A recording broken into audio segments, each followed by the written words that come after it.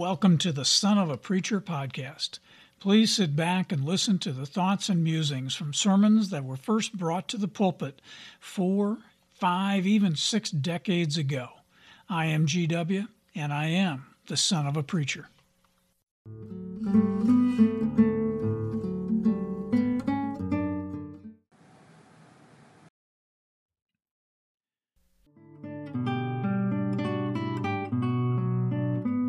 I am so happy to be talking to you all again today. My dad first brought this message to the pulpit February 26, 1976. That was a leap day. And, the need to have a leap day to be able to keep the calendar in sync with all our lives is just interesting to me. If we had been just a little bit closer to the sun or a little bit farther away from the sun, our Earth's orbit would be perfectly attuned. Of course, if we were that little bit closer or farther away from the sun, we probably wouldn't be able to support life on this planet the way we do today. So maybe having that leap day is worthwhile. The scripture this Sunday was from Mark, the 1st chapter, the 40th verse. It says, "And there came a leper to him, beseeching him, and kneeling down to him, and saying unto him, If you will, you can make me clean." So the topic was healing faith. I mean, seriously, think about it. Can prayer heal you? And what is healing? I mean, you have the medical terms healing, and you take your medicine, and you take the antibiotics, and the infection clears up. And you take the statin, and your cholesterol goes down. I mean, what is healing? Do you need Christ to heal you? Sometimes it just helps to have Christ there Well, actually, it helps to have Christ there all the time. But it helps to have Christ there so you can bear the affliction that might be coming up. And we're talking healing. And we're talking medical healing, or what other types could we be talking about? Well, you have guilty feelings. You can be lonely. You could feel like a failure. You could have heartache. Or you could just be frustrated. Or you might have some type of physical discomfort. Or well, maybe you're just not feeling good today. And so what is the healing that is going to be going on? Well, Dad had been talking with a bunch of folks in the confirmation class. So we're talking young teenagers. And they're waiting to be confirmed and having these classes so that they understand more about the religion of the church. And they're having a discussion about healing and how faith falls into this process. And he felt that the kids seemed to have a lot of knowledge, that they understood that people oftentimes come to church on Sunday, well, because they bring their discomfort with them, and that they were really hoping that the Lord would help, and that they could ask the Lord for help. And I think, personally, that we do bring a lot of our personal discomfort into the church every Sunday morning, or any other time that you come to church and you're trying to get into a religious type setting. And have you ever looked at anyone and said, well, what's bothering them? I wonder what's going on inside their head. And Dad said that he would occasionally look out into the congregation from the pulpit, and he'd see somebody that just looked sad and looked like they were having a hard time that day. It was just a feeling that he had just by looking at the body language that the person was portraying. And he said that he would stop and he would say a little prayer. He would say it just to himself. And he'd pray that the Lord would really come and would really help that person that day. Give them a little bit of strength and a little bit of healing. Now, we know that Christ can heal. And we also know that sometimes a person really must bear the affliction by themselves. And that you're really not going to get a total healing on something all the time. You're not going to really get it, actually, until we pass away and we join our Father. So this sermon, given in 1976, and today is in 2023. Now, nothing has really changed. In all those years in between, science has taken care of some types of afflictions and has made it so that we can live more comfortably in many ways and in some cases longer.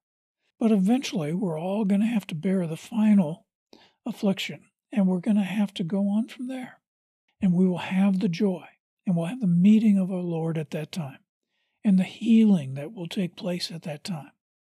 So if we come to church because at some level in our mind we're desiring to be healed, and I think that that's true. I think that there's a whole lot of people that they go to church and they go in there and they sit down in the sanctuary. And even if it's a loud, boisterous sermon and loud, wonderful music going on around it, or if it's a more traditional old service, many times people would go to church.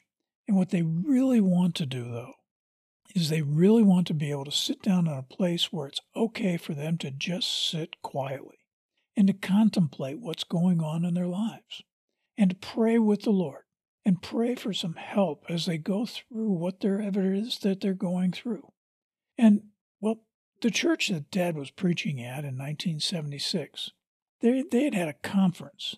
In that conference, the only topic they talked about was healing.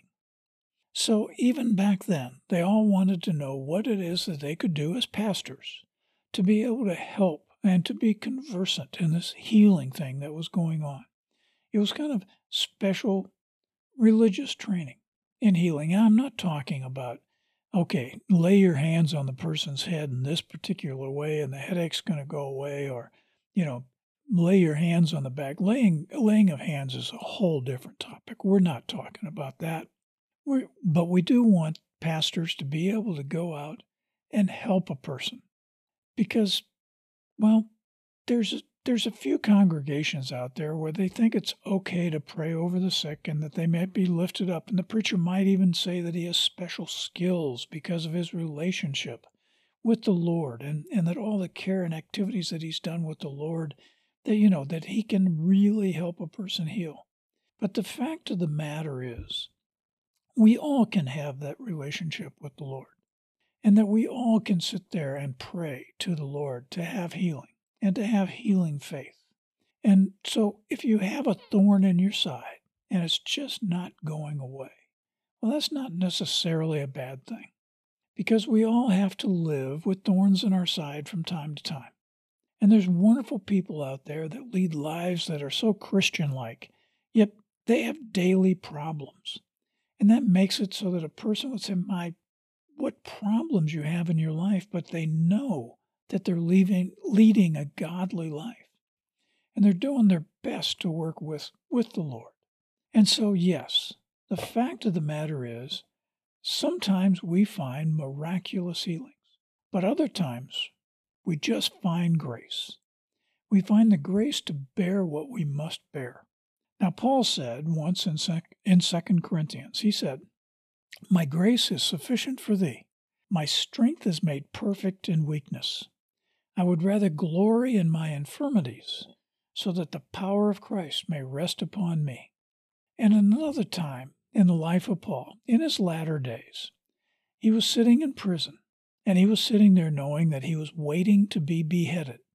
And he found strength.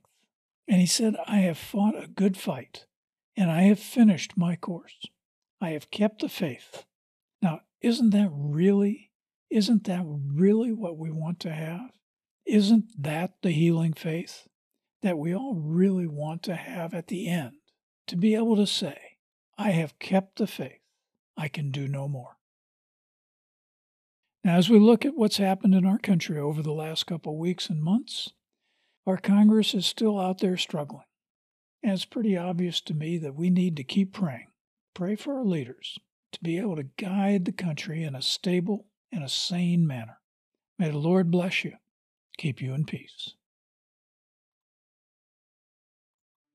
I do want to ask everyone listening to this today to help spread the word about this podcast. Help me continue to keep my Father's work for the Lord alive. Please tell your friends and your church groups about this podcast. Share it on social media. Let people know that these inspirations are available. There's a new book available on Amazon titled Throwing Ink. It was a compilation of inspiration based on Dad's work. It was written by me, G.W. Stark.